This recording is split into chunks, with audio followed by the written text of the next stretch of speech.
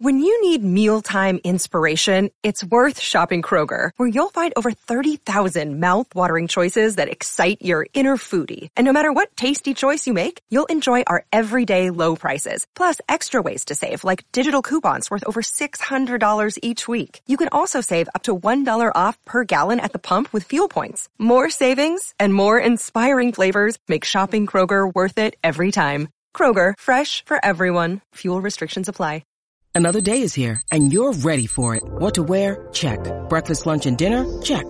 Planning for what's next and how to save for it? That's where Bank of America can help. For your financial to-dos, Bank of America has experts ready to help get you closer to your goals. Get started at one of our local financial centers or 24/7 in our mobile banking app. Find a location near you at bankofamerica.com/talktous.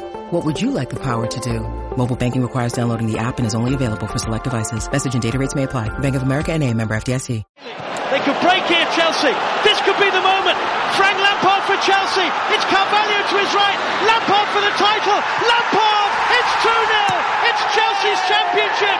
And 50 years of waiting have come to an end. Lampard comes out to Essien.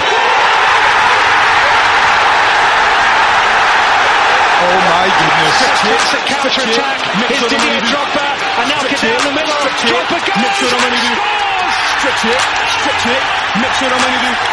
Stretch it. Chelsea 2. Arsenal 1. And Didier Drogba has. Drogba in the centre. McCoy just came from the ground and went forward. None of it can go. Just put it together. Stretch it. Mix it on Manidi. This one must have came from. If I say then it's going to be a lot sick. What do you mean, man? I sound like this guy. Which guy? I don't even know what he on. Let me sip my tea. Can't take me for a month. Man, I've done some time. Unbelievable! Maras. Oh, as possibly bleak as this. Drogba! Maras. Never ended up in McDonald's. And I haven't had a trophy in a long time. Not the part that I played. Hello. Welcome to Chessy. My name is Meads, and I'll be your host for this one. I'm joined by Jerry. What are you saying, bro? Hey, it's good to join you, brother. Good. How you doing? Yeah, I'm not bad. I've been a little bit under the weather, but I thought I still had to record the pod. Still had to come on, but yeah, it's interesting. Us being Chelsea fan, we're used to a chaos, and this international break, it's kind of been a bit of a lull, like it is for most teams. It's quite unusual for Chelsea. But yeah, I guess we could kind of talk about the international break. I know it's not really been the most positive one for England, especially finishing, I think, bottom of the group in the Nations League. Not that means much for us, but players that do play for Chelsea obviously got a little bit of a run out. Mason Mount seems to be the talk of the town, considering he's been accused of being Southgate's favourite. And that kind of seems to be a tag that he's always labelled with every single manager he plays under. What are your thoughts on Mason Mount in terms of, I guess we've had this conversation. The Mason Mount debate is, it's never ending, really. I think it's never ending. He's a very polarizing player. No, that's literally the word that came to mind. Yeah. So what are your general thoughts on Mason Mount? And obviously under Graham Potter, do you think his position's under threat? Because that seems to be the talk amongst Chelsea fans at the moment. He is a polarizing figure, and it's difficult to judge him accurately because as much as you try to stay separate and distant from all the chatter, you do absorb it. You do hear like a lot about him. It takes me back to the first time I really watched him, and it was that game that we played Derby in the the Carabao Cup. And I don't know if you remember, but he had an assist in that game where he showed like real composure on his left to just square it across. It was a good ball, and I thought, this is a player. It'd be good to see him back at Chelsea. And honestly, in his first season, I was really impressed with his engine. I think intensity gets you a long way in the Premier League, and he had that in abundance. You could also see flashes of his quality. I remember that first goal against Leicester, the way he adjusted his body, clean strike on the ball to get into the corner. So I thought generally, like, this is a good player. This is a good player, and let's see how far he can go. But ultimately, with players like Mount, or just young players in general, as you watch them more and more, you learn more about their game, and maybe that initial hype, you through that initial hype, so you gain a wider picture of what this player is really like. And for me, I think if you try and judge Mason Mount as more than he is, I think that's where the problem comes about. I think he's a great player. I don't know if he's quite developing at the rate at which we'll see him get to that top tier, but I think in terms, you can't fault him for what he's done for Chelsea so far. He doesn't pick himself, and he was fantastic during that Champions League run. I think when he's on form, when he's on his game, I love watching him in the pockets. I think he's really intelligent with the way he can turn in the pockets and find space. But like a lot of people, I'm frustrated with his final ball. You hope he developed that composure in the final third, because he's played almost 3 full seasons of football now. So I'd like to start seeing him improve on that side. But I think he had a solid season last season. I don't think he was as good as a lot of people are led to believe with the stats, and I think that will lead into our discussion later. But for me, I believe he's a good, solid player. He's got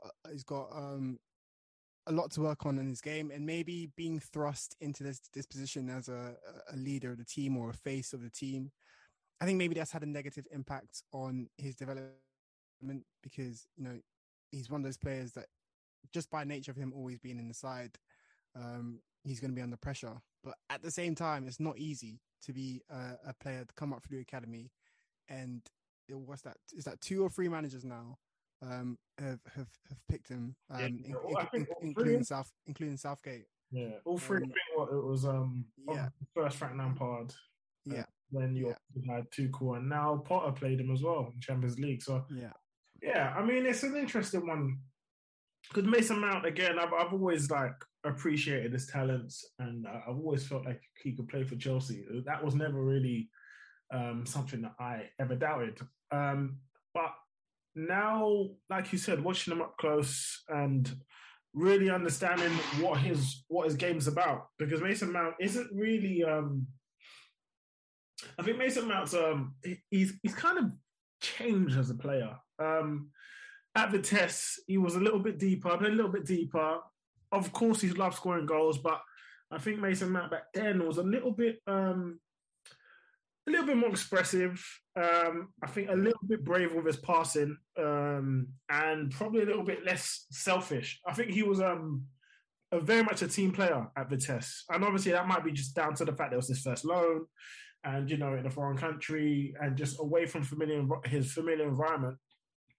I don't know what it was, but to me, it seemed like he was just quite similar to how he was in his youth days, really, where he just pretty much a team player, liked to create, liked to assist, but also he always had a knack for goals. So I understand why there's a certain frustration with Mason, because as he has progressed, I think elements of his game that do frustrate tend to be around selfishness, in terms of just shooting from distance and shooting into bodies, not really creating enough opportunities for his either his attacking teammates or his striker. I also find it quite interesting that, as hard as he works, and as good as I think his technique is in terms of the way he receives the ball, his passing and striking is very... Execution of it is not really good. And it's weird, because I think technically he can do it. But with a player like Mason Mount and the high intensity, high energy that he puts into a game, I also think that kind of impacts his, not just decision making, but his execution. Because sometimes he'll have the idea, sometimes he'll see the pass, but he'll overhit it, overcook it, or he just hit it into a player's legs. But that's not... I do struggle to criticize him massively, but I also think he does have his limitations. So I think with him, when you're talking about him, you just have to be balanced. Yeah. I find it because that's what he is, really. Mount's a pretty balanced player.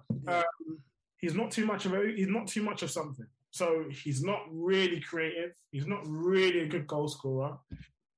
He's not really good in passing. So in the middle phase, he's not really that good.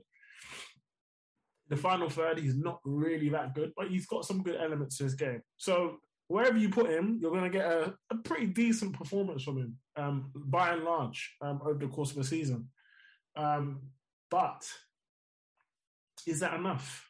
Is that enough? I mean, He came on for England against Germany and scored a fantastic goal. Again, technically, that was a brilliant strike, something that he does like doing, cutting in on the instep and then bending it round the keeper.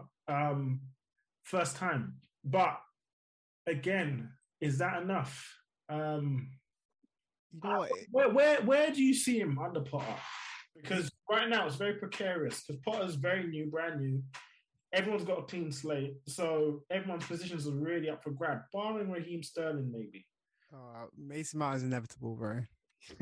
He's inevitable, and I think for me, what I think is, I feel like he needs a manager with a really strong idea, for him. You know, those players who play under, like someone like Mourinho comes to mind, because when Mourinho gets you, he's very specific with what he wants from you. So it's almost like a player like Mount who has a pretty balanced array of strengths. You want a manager to say, okay, no, this is what I need from you. Just focus on this, master this, and then we move on to the next thing. Because it feels like, you know, like you said, that instep finish, he's really good at that. But recently, when he's been trying to do that, I don't know whether he's putting more pressure on himself to score or what it is, but it just seems like he's rushing stuff. And I feel like, you know, this team has gone through a lot of change in the past few years. And it's almost like he's another square peg in a round hole. Where does he fit in this team? He's been playing as one of the 10s for a while. And I thought that position on the right really suited him. It takes me back to the game against Porto. I think it was the first leg where he scored the goal. Yeah. I thought he was fantastic. And I really enjoyed how he picked up pockets, picked up space. And I think we were waxing lyrical about his link up with Reece James. They were just really good down that side. And I think where maybe I want to see him is, I want to see him be the facilitator for the attack, rather than the guy who's bringing maybe the final pass or maybe being on the end of things. I want to see him driving the team forward, laying it off to Reece James or Sterling.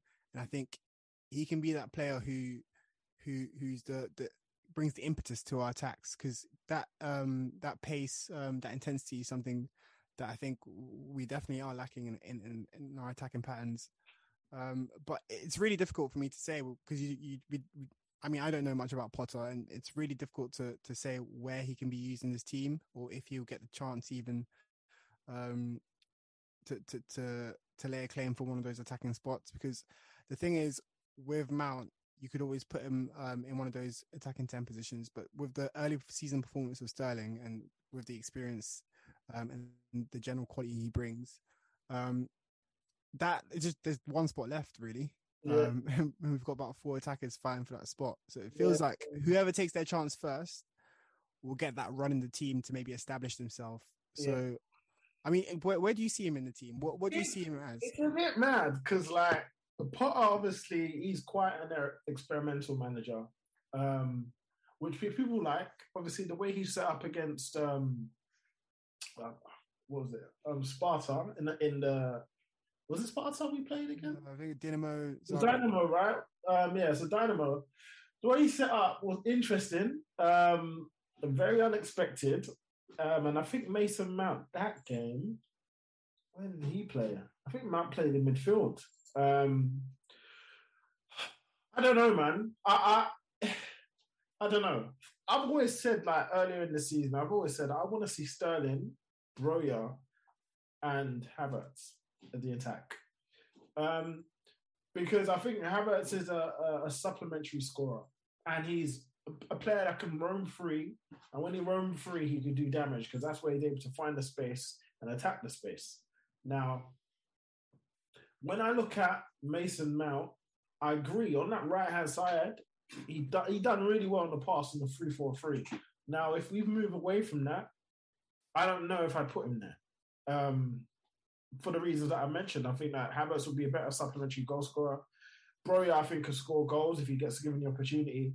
And obviously, Raheem Sterling also gets goals. So that front three, I think I'd like to see. And I'd like to see develop and flourish if given the opportunity. Now, where that leaves Mason is if it's a 4-3-3, then he potentially could slot back into one of those midfield three positions. Yeah, especially with our midfielder situation at the moment. Exactly. And right now, see, N'Golo Kante has just come back from injury. He's back in training, thank goodness. Obviously, we've got Kovacic, who can be a bit injury prone at times. Jorginho is there. Ruben Loftus-Cheek is there as well. So I think with there being free spaces, I think Mason could find himself probably in a midfield three. But is he ahead of Kovacic, Jorginho, and Kante when fit? Probably not. Loftus-Cheek, I guess you could probably, but again, Mason is far more of an offensive type of midfielder. So he'd have to really get some balance into his game, because when I've seen him play in midfield, he does leave his midfield teammates kind of stranded. So it's all about finding the right balance, really, for Mason now, to be honest. Well, let me just ask you a question. What do you think has been the reason for his start to the season? Because I remember spells like this. I mean, under Lampard and under Tuchel as well, where he just seems like he doesn't have any rhythm. He's just rushing things. I don't know what to put that down to be honest. And I think that's just him as a player. Because when you say that when he's rushing things, I think that's pretty standard Mount. Like most of the time, he's a brute force attacker, right? So these type of players like Bruno Fernandes, Ziyech, Mason Mount, these guys are brute force. So they're gonna do anything to force it and force whatever they're trying to do. You know what I mean? And it's not a bad thing, because sometimes you need brute force to kind of knock a door down. Now, do I enjoy it? Too much of it? No, I don't. Because I think you have to have some sort of poise, some sort of composure in certain elements. Sometimes you need to force it. But in a lot of moments in games, you need some composure in the final, especially in the attacking area of the pitch. I think generally this is just what would happen with him. He just goes through ups and downs in the season. His ups are very good, but his downs and his not so goods are pretty mid. And obviously he's still young. He's 23, so you're going to get the peaks and troughs of a young player. But he's a player now with 3 seasons of full on experience in the league, non-stop playing. So whilst he may be young in age, he's not too young in experience in the Premier League. So there's certain things that you really should be improving upon, and composure is definitely one of them. Because I think if he improves his composure, then he improves as a player massively. And then people are going to stop really criticizing him for that general lack. I think people confuse his quality because of his composure, or lack of it. I think if he was to become a bit more composed, people will start appreciating his quality a lot more. If that makes any sense. I mean, to be fair to him, not like that composure we're talking about, that is higher level to elite level of the game. Yeah. And I think generally, if you look at his CV, how many players at the age of 23 have achieved what he has? So I mean, to be fair to him, he's doing okay. But the problem is when you're part of a expensively assembled squad, who are as demanding as Chelsea are, we're not really patient with guys like this, especially when there's guys on the bench who are, who are wanting to take your place. Yeah, I mean, generally our fan base isn't a patient fan base, but Mason Mount obviously gets a lot of leeway because it's proper Chelsea from the academy. Everyone generally loves him. I think I wouldn't say generally. I think a lot of match-going fans love him. But again, he's still a polarizing figure. And I think a lot of the hate that he does get is because there's a lot of match-going fans that do love him for non-footballing reasons. And then that probably riles up the other side, basically. But it's interesting. So going from one attacker or one player that is brute force to one that is far from brute force in Kai Havertz. Like Kai scored 2 goals against England the other day, one of which was just unbelievable. And people say, "Oh, why doesn't he do that for Chelsea?" I mean, well, firstly, the way he plays or the position he plays is quite different, and the role he plays in the team is quite different. Not playing against Harry Maguire every week. Yeah, not playing against Harry Maguire every week also helps. You know what I mean? But yeah, I mean, Havertz is another polarizing figure because I think people are starting. Well, not people starting. I think people have really lost their patience with Kai, and I think it probably doesn't help or hasn't helped that his position has been contentious for quite some time. You know, I mean, Havertz really has come to Chelsea as an attacking midfielder, hasn't really played as an attacking midfielder, and he's pretty much played all over the shop. Like he's been like this expensive utility player that can do a job as a 9, so you play him as a 9. You know, could do a job in midfield, so you play him in midfield. Could do a job out wide, so you play him out wide. Could do it, play him in a 10, so sometimes you play him as a twin 10 in a 4-3-4-3. So it's just he's not really had the most smoothest of transition in playing Premier League football, but not many people do. So, what are your thoughts on Havertz? And where do you currently stand on Havertz? And what were your hopes for Havertz when he first signed? So, I liked the signing a lot. I thought that the fact that we got in while everyone else was struggling with COVID and got him in was fantastic. I was patient with him initially, and definitely after the Champions League final, I was firmly on the Bando Baby 29 hype train. But for me, with players like Havertz, when talent isn't the issue, I mean, you're left looking for reasons why he hasn't performed. And the thing with Havertz is, initially, it seemed like every time he was building up some momentum, something would happen, whether it's the broken finger after that performance against Spurs, or getting COVID just when he was, getting into the swing of things. It's been kind of stop-start, obviously moving around positions. But I felt when, he kind of took Lukaku's place up front, like back end of January, I think it was, and he started really playing well. I thought, okay, yeah, this is it. We've given you the keys to the number 9 position. He had a good run of like 6 or 7 games. And it really seemed like he was, finding his feet in Chelsea blue. But it's this weird thing where he just kind of fades out of games. You like that. Maybe if you combine Mount and Havertz, you'd have the perfect player, because it just feels like he doesn't. This is very Yedar of me, but he just doesn't want it enough. Like when you're looking at him on the pitch, and this is not talking about his body language. I'm talking about his actions in the game. He just kind of drifts in and out of games. He's very like, I'll take the ball, I'll pass it off, and maybe I'll get it back, but maybe I won't. And then I'll come off at 60 minutes, and then we move on to the next game. And I felt like he like, I was like, have we? I remember putting in the group chat, have we waited 18 months for 3 weeks of good form? Yeah. And it just feels like, I don't know. I'm worried for him, to be honest with you, because if you remember what I think it was Giroud said about the difference between his time at Chelsea and Arsenal is, listen, at Arsenal you get all the time you need, because the club aren't going to go out and buy a 60-70 million striker every summer. But with Chelsea, that is absolutely the case. And if you look at the areas in our squad that need improving, I mean, we've talked about.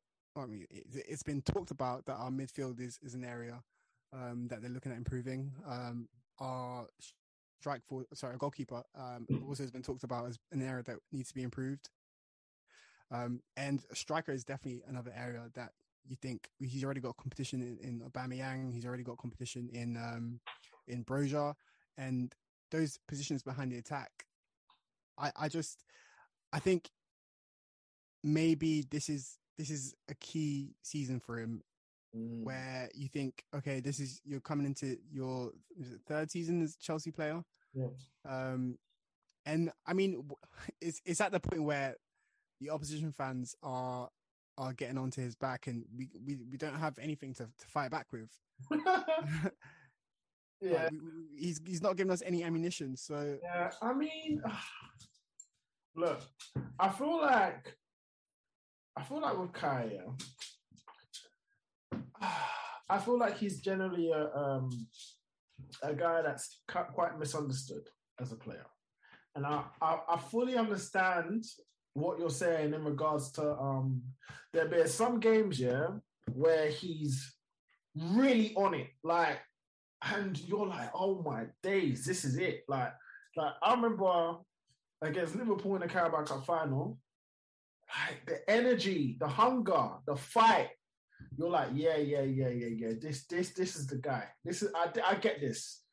And then you also get some games where, like against Everton, where it's like he's getting beaten up off the ball. You know, he could do better as well. It's not like you've seen it against Liverpool. You've seen it against other side, like Real Madrid, like physical. He's on it. But then against Everton, he's like, well, you know, I don't really fancy it today. And like, obviously, it's easy to be motivated for big games. And I think that's why Havertz generally in big games, he's pretty good in the big games, you know what I mean? So whether that's for Germany or for us, I think in the bigger games, Kai Havertz generally shines. But it can't be just the big games you turn up for. It can't be just the big games that you motivate yourself for. And I feel like Havertz, maybe it's just his body language, but I think more physically, he doesn't stand up and be counted in some of the smaller games or some of the less important games where there's a physical battle, and he's not generally putting himself about.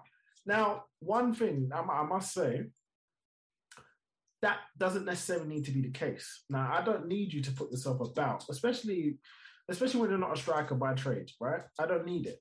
But there needs to be some level of effort that you put in when it comes to contesting duels and stuff, right? You know what? I disagree. I feel like recently anyway, he's been about the scrap. Yeah, no, I'm not saying this season. I'd say yeah, I'd agree. You know what I mean? I'm not saying. And I wanted to caveat that by saying that I also feel like he's gone completely the other way, doing a bit too much, and he's not really focusing on his game at times. I feel like he's at times now too. He's like encouraged to be this fighter guy, you know, crashing into guys. He should just play his game, calm down. You know what I mean? I'm feeling him. I've been like saying like, look. There needs to be a balance, right? For most people, for most players, there needs to be a level of balance, a semblance of balance. And I feel like once you go way too much on the other or one of the ways, you're always going to get a level of criticism. Now, with him, I just feel like if you take the goal burden off of him, I think you'll get a much better player. Like for Germany, for example, he started up front as a 9, right? And again, he was doing the dog work. He was doing the yardage. You know, he was running to the earth on the flick, running like a madman. You know, getting into challenges, putting himself about, doing the ugly stuff. But then you rarely saw the real quality. It wasn't the real Havertz. But then in the second half, where he actually played as a 10, this free roaming 10. This is when he started to do real damage. And England couldn't really live with him. They couldn't pick him up. You know what I mean? He was moving into the pockets, you know, really just ghosting into areas where England were completely uncomfortable. And then he showed his quality, man. He showed his quality. Again, a goal from outside the box. It's not something that the Chelsea Havertz, you really, you know, you wouldn't really associate a goal from outside the box with Kai Havertz, but you know, it's something he's fully capable of doing. But yeah, I feel like once we see him in a position where he's relatively free, and isn't having to do all this stupid dog work like consistently, I think having it in you to do it is good. But always doing it, always running yourself into the ground, yeah, I just don't get. I'm not with it. You know what I mean? I'm not with it. I know a lot of men are passion merchants and they want that. I like it to an extent, but I need you should also have composure and become that. I feel like he's become a bit more rash in his play as a result of this run around until it hurts type of mentality. You know what I mean? I feel like once you get the free and free roaming Kai Havertz, you get the best version of him. Now, whether that remains to be seen if he gets that kind of role on the Potter, because it's got to be quite interesting. I do want to see, and that kind of leads me on to, I guess, this weekend and just Potter in general. What are you feeling about his appointment? Obviously, I've discussed this with numerous members of Chessy Hour. What are you feeling? What are you kind of hoping for? And do you think that the type of manager that he is, do you think that he can actually get the best out of some of these players? I've always been of the opinion with managers. It's all about the process. And I feel like, he's coming into a situation where, people are saying that he's never had a high pressure dressing room and he's never performed in the Champions League. So he's almost coming to a situation where, in a way, he's not really under that much pressure. Obviously it comes with a job, but the owners have picked him. Like, this is their guy. So I feel like I want to see him be confident in his process. That's what I was disappointed with in that first game. And I feel like you can, that's okay in the first game where, he hasn't really had time to work with the squad and it's just kind of putting a team out just to get through the fixture. But I want to see something. I want to see, first of all, I want to see champagne football back at the Bridge. I want to see, let me ask you this. Champagne football, right? So when was the last time we saw champagne football? Oh, well, I might have to say sorry, It's fake. But you know what? I think we've seen it. Like, under Tuchel, we've seen it at times. There's been some dominant performances, but it was always dominant performances. Yeah. Dominant performances and never dominant periods. Yes. You know what I mean? You get the odd big game and it's like we're smashing you to pieces, but it's not full-on domination throughout like a period of time, like 2 months, 3 months of just consistent bad boy performances. Yeah. And I know that's very unrealistic, but we've just not had that for quite some time. I think the last time I felt like we've genuinely had that was Conte. Under Conte. And obviously that was a completely different team. We had a real striker. We had Eden Hazard. We had Cesc Fabregas, Matic, Kante when he was fully fit. We had a fully different team. Even that, I don't feel like that was full-on champagne football. I just feel like we were just a machine. We were just a machine. Are you forgetting Chelsea versus Everton? What, the 4-0? Don't get me mad. That was champagne stuff. Everton didn't sniff. Everton couldn't have. They get touched. They barely touched the ball. We absolutely smashed them. That was like full on, and all the goals were high level. That's all high level football, man. I remember the goals like that yesterday. So that was pure champagne football. And even then, after the switch to 3-4-3, I thought that we were just fantastic every week. Like every week, there was not one game. You know what I mean? Where it wasn't great.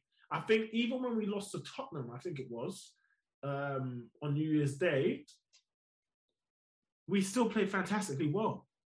Like, I just, man. I think that was real champagne football. Under Sarri, I think we had spells of, I don't even remember real brilliant football under Sarri, to be honest. I think there were some moments. I mean, like against Arsenal in the Europa League final, I thought we were brilliant. I guess 4 weeks before then, I think we were good as well. I just don't know. I couldn't say champagne football though. For me with Sarri, what I meant in particular when I say champagne football is it wasn't always we weren't drilling teams 3-4-0, but it was just the way we moved the ball through the thirds. I think at that point especially, we'd just come off a few, like, shall we say, defensive managers, and just the way we were moving the ball through the thirds. I think we were playing with everyone knew where the next pass was. We draw you in and then play out, and sometimes it was just beautiful to watch. Like, obviously there were issues in those games where teams sat back and we didn't quite have, I don't know, we couldn't quite break them down, and it was just passing from side to side, or it felt like it anyway. Yeah, see, that's what I'm saying. That's not champagne football. That was horrible. Yeah, that was horrible. Do you remember 58 minutes Barkley for Kovacic for Barkley? Oh my God, that sub every single time. Telegraphed, you know what I mean? But do you know what came to me as you were speaking? Yeah. In that team, in that Conte team, it felt like he found a situation or a formation that everyone was comfortable with. Yeah. So if you, like, I remember it was David Luiz, central centre back, perfect for him, suited him down to a T. And then we had Aspilicueta right centre back, again, just made sense. And then who was it left? Gary Cahill. Let's not speak about him. Marcus Alonso, left wing back, again, suited him down to a T. Who do we have right wing back? Victor Moses, again, found a position that suited him. He bought in, he played it, and he was fantastic. We had Fabregas and Matic. Again, we had one guy who had the legs, and the one guy with the creativity and the guile. Everything just made sense. We had Pedro, Costa, Hazard, and that is what I want from Potter. I want him to find a system that makes sense. No more chopping and changing. Let's get the players that he thinks fit into the system, comfortable in their positions. Let's get a team that's balanced and makes sense, and then get rid of all the other guys. Yeah, and let's build a natural team again, because we've been disjointed for far too long, and I think that definitely has an impact. Yeah, I don't disagree. I don't disagree at all. I feel like, man, I look at it, yeah, and I say that I feel like we've got the team there. Like, we can do it. We've got the pieces, and I feel like a lot of people think that we're worse than we actually are, and our players are worse than they actually are. I think that we've got enough players there to be a competitive and a good side. But I do think there are just some glaring areas that need work. Obviously, I'm not the biggest fan of Aubameyang. He'll score goals probably, but, you know, I'm not his biggest fan. So I am worried. I am worried about the goals. I'm worried. But I'll give it an opportunity to, you know, before I write it off, I'll give it an opportunity. Now, Potter himself, yeah, I think his teams generally play good stuff. So I don't really worry too much, but I do feel like Chelsea lack a degree of automation, and I feel like under Conte and even Sarri to an extent, and to be even Tuchel, to be honest, there was a degree of automation in our play. Yeah. And that build up with Kante, that triangle with Kante, Aspi, Reece James, out to Kante, out to the wing. Yeah. Yeah. So that's what I'm saying. Like we need that, because that's a level of continuity that I feel that is important. You know, building patterns of play is very, very important, because it also helps with chance creation. So that's what I kind of want to see from Potter more than anything. Like, you know, I know obviously I want to see great football and great and entertaining football, but it's more about, like, I feel like with Tuchel, we enter the final third so often, like every other game, like we're not even every other game. I feel like every game we'll like enter in the final third in good positions every game. But I just sometimes I'm thinking, is it just the players or is it just the manner in which we're entering the box? You know what I mean? Are we entering the players? Are we entering the box, you know, with good play? Like, are we counter pressing into the box? Like, you get what I'm trying to say? I want to see like a real process of patterns, like attacking patterns. And yeah, because I'm used to it. That's what I'm used to. And that's what I enjoy, really. But yeah, once I feel like the players are there, I also think that we've got a lot of players. And that's a big problem for me, more than anything. The sheer amount of players that we have is a problem because everyone's going to be wanting to play. Potter's probably going to want to rotate, and I just don't want him to. I want him to stick with his guys and play with them. You know what I'm saying? I mean, I feel like going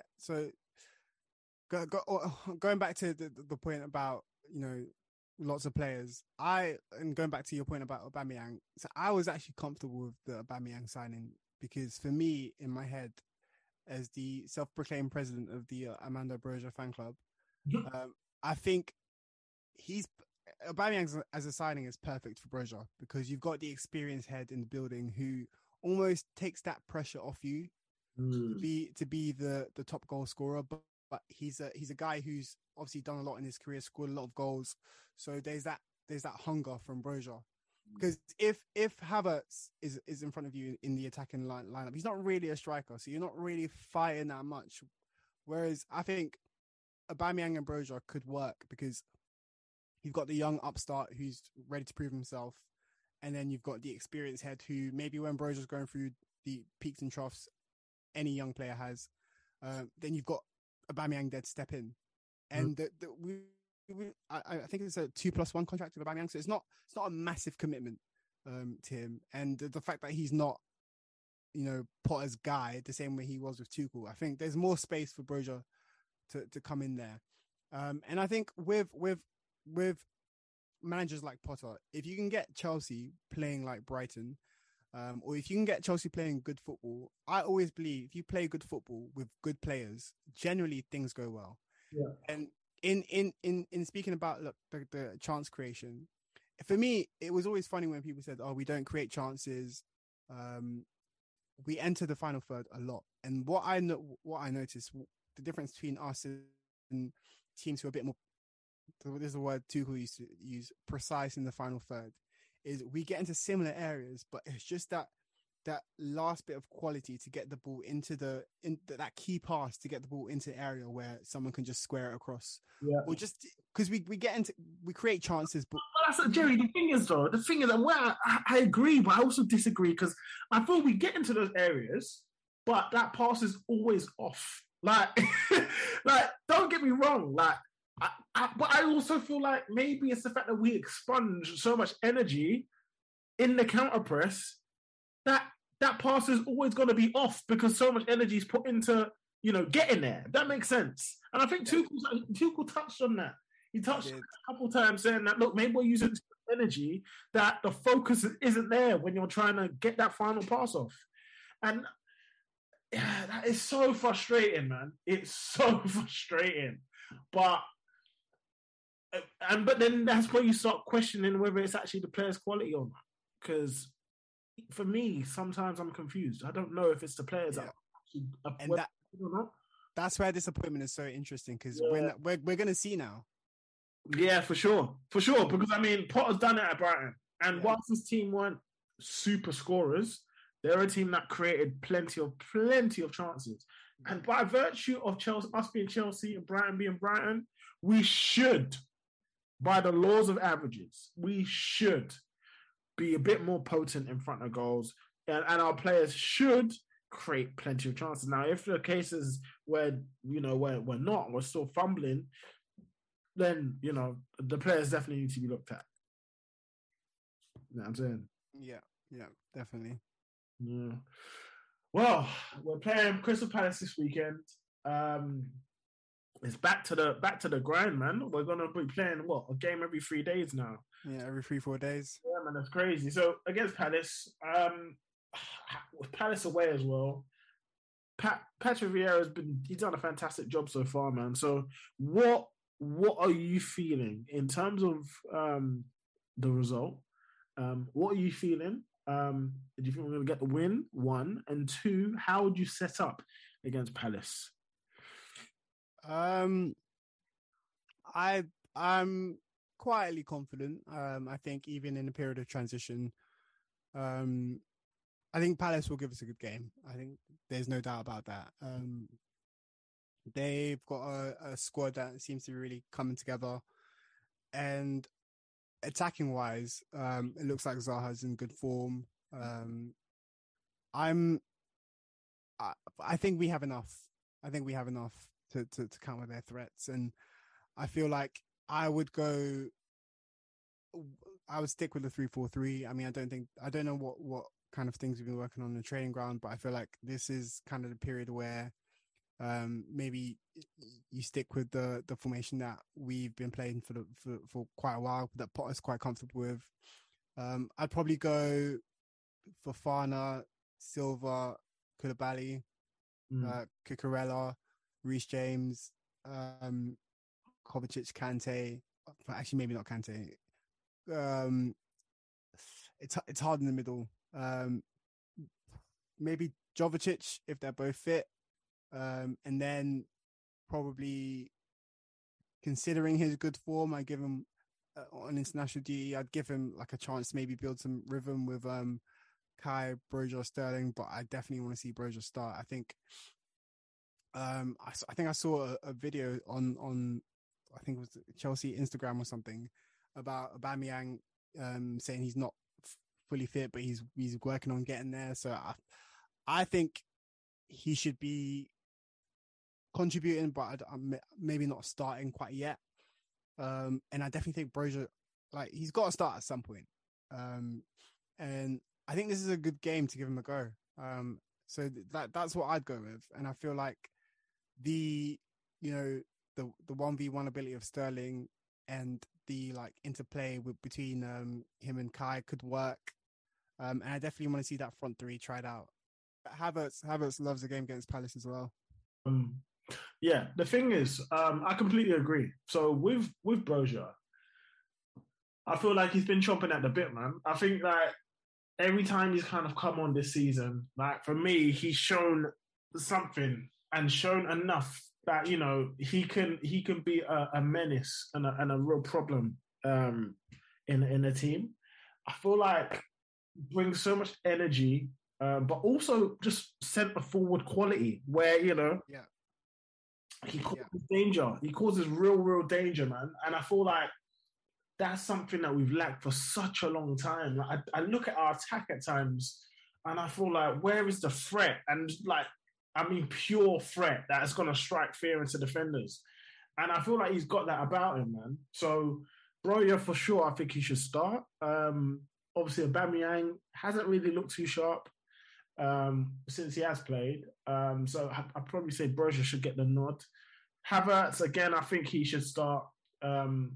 Goes without saying, really. I think if you want to have Broja up there, you're going to also need to get some support in terms of goals and not being being a main threat. So I think Broja and Kai will be a partnership. And obviously Raheem Sterling, who's been, really a real shining light in that attack this season. Scored 4 goals and got 1 assist. So yeah, definitely our most productive attacker. So yeah, I think that attacking 3 would be a good team. Obviously, Broja likes it against Palace. So does Kai. So yeah, I think that'll be my team. Now, in terms of my attack, anyway. Obviously, Kante's definitely not ready to play. I think it might be Jorginho and Loftus-Cheek in midfield. It might be a 4-3-3 or 4-4-2 variant of some sort. So I don't know, man. I feel Jorginho, Kovacic, and Loftus-Cheek maybe in midfield. Maybe Mason Mount ahead of Loftus-Cheek, but I don't know. Reece James obviously at right back. Koulibaly and Fofana I'd play. I'd probably give Thiago Silva a rest because he's been away on international duty. So I'd rather him rest. He's nearly 40. So yeah, Thiago Silva sit this one out. And I'd probably play Cucurella over Chilwell at this moment in time. And yeah, Mendy in goal. He's just come back from injury. What do you think about this whole Mendy situation? It's very interesting, right? Because his form since the African Cup of Nations has been very disappointing. Because he had such a fantastic 18 months. He put all of the Kepa worries to bed. Showed he's a super goalkeeper when he's on form. Obviously, we set defensive records for the Champions League win in 2021. He wrongfully was robbed of the Yassine Trophy. But ever since the AFCON, his form has been so up and down and genuinely quite costly. It does. Tuchel said something. It does feel like every time he makes a mistake, he's punished. Right? Like, there's some keepers that are able to get away with it, but I just feel like he's been punishing like us, like mad.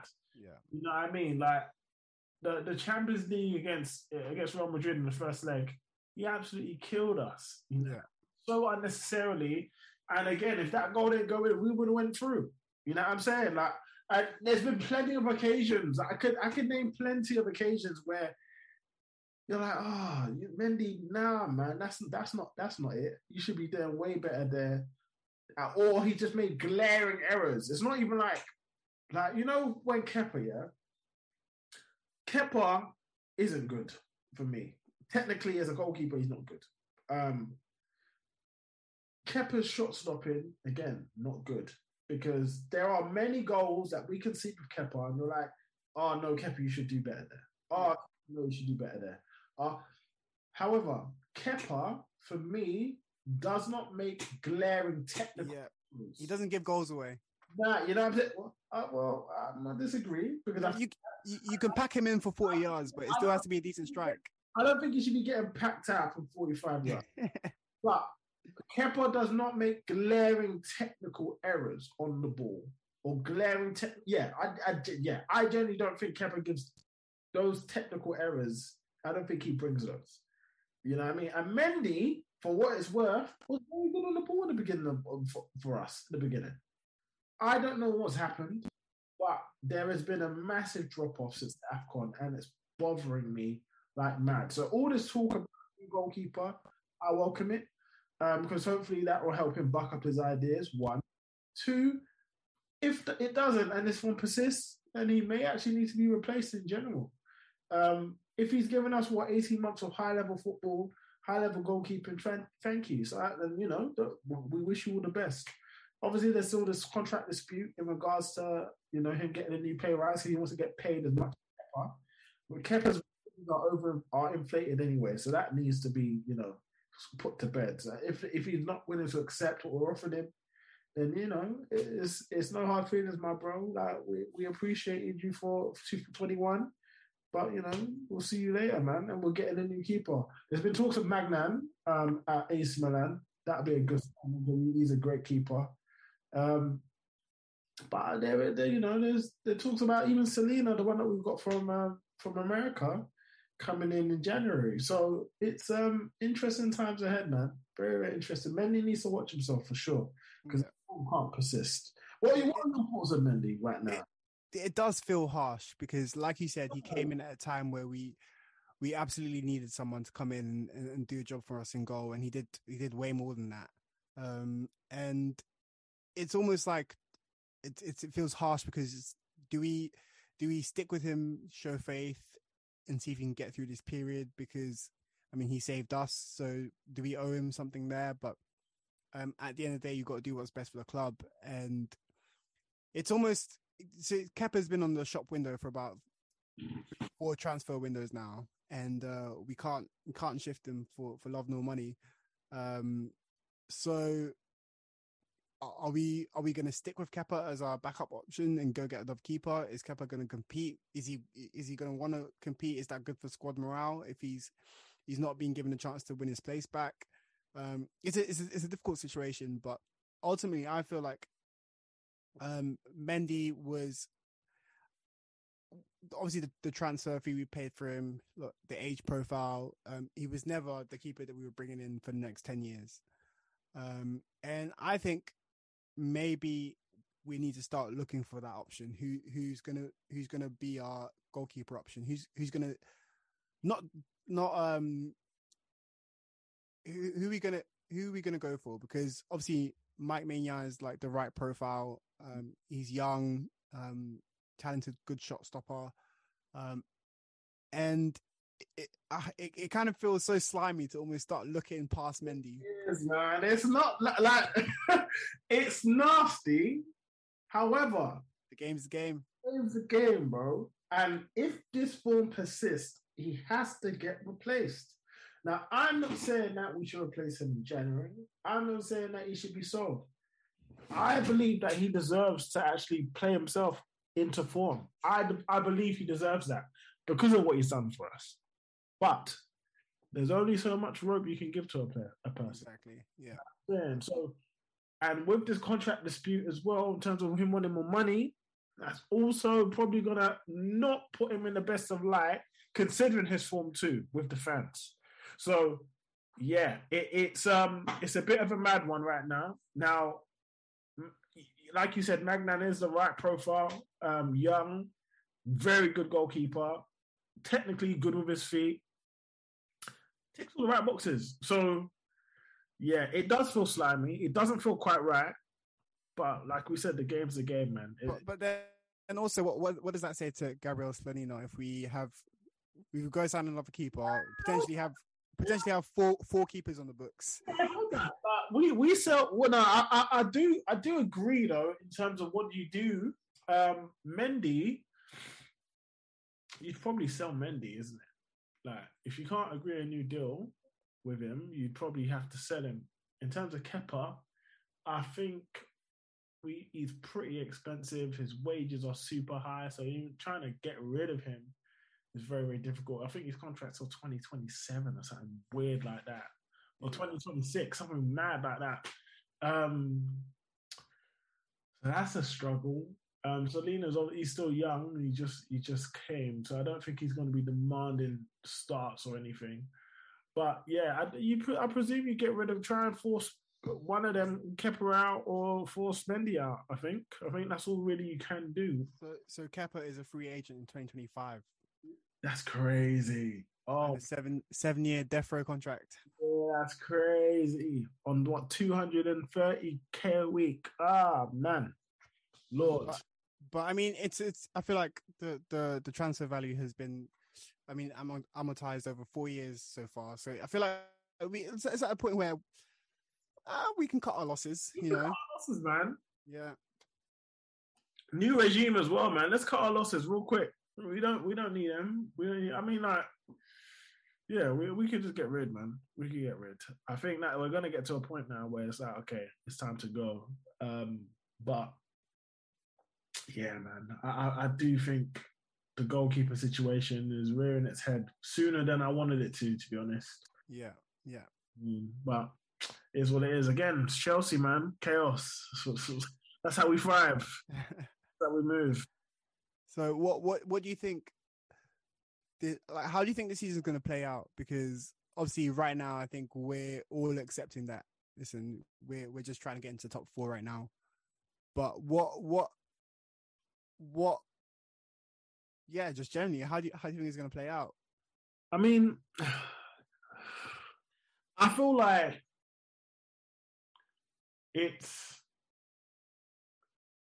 I feel like my minimum expectation is for him to get top 4. Is it going to be easy? Absolutely not. Especially considering the position that we're in right now. But I think we've got the squad to do it. So there's no reason why he can't do it. So yeah, my expectation is that top 4. How do I think it's going to go? It's going to be quite messy. Because again, the reason why I think it will be messy is because the amount of players that we have. I think if we were able to cut it down and cut the amount of attackers that we have, I think we'd get more continuity. And when you get more continuity, you get more consistency.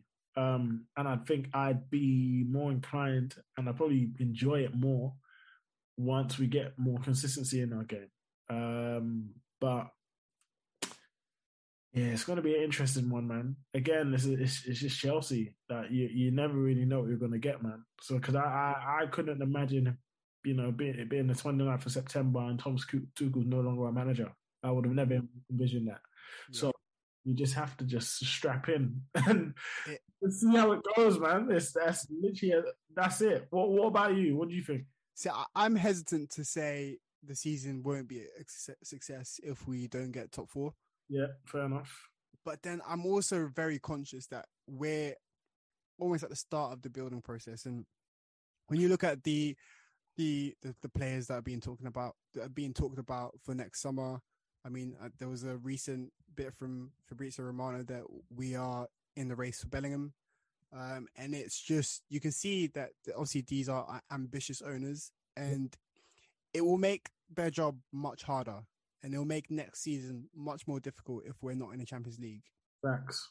So just for that alone, it like, I was going to say, let's just play some good football, bed in the squad, get a plan for what the squad's going to look like next season, use this season to sort of like almost as a launch pad for next season. But now thinking about it, we need to get top 4. Yeah. We need it. Yeah. Yeah. There's no, for me, there's no two ways about it, really. Like, top 4 is like a must. And it feels even nasty, like that being a point of contention. Like, it feels nasty because that's us, that's Chelsea. You know what I mean? At least fighting, being in and around it. I thought this season we'd be in and around for the league. So, yeah, I wouldn't want to drop my expectations and demands too drastically just because of how it started, you know? So, yeah, definitely. And I think on the face of it, we do have a really good squad. We've got a good this.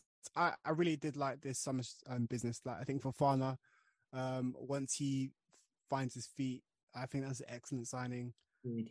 Koulibaly, again, quality player. Cucurella, I loved him so far. Reece James looks like he's just putting the whole team on his back. Wow. And that's a solid base, right? Forward from there gets a little bit techie, but but I think we definitely have enough. Yeah. Yeah, I don't disagree, man. We definitely have enough there. But we just have to see how the pieces will fall in. You know what I mean? It's it's going to be interesting. But I guess we'll leave it there, and then we will catch us again next week. Appreciate you for joining me, Jerry. Yeah, no worries. Hopefully we get the win against Palace, man, and put us off to a winning Premier League start. But yeah, all right, we'll catch you guys later. Appreciate the listen. Like and subscribe. Follow us on iTunes. Also follow us and subscribe to YouTube because we've got a lot of video content from the main pod going on there as well. And yeah, man, we'll catch us next week. See ya. Peace.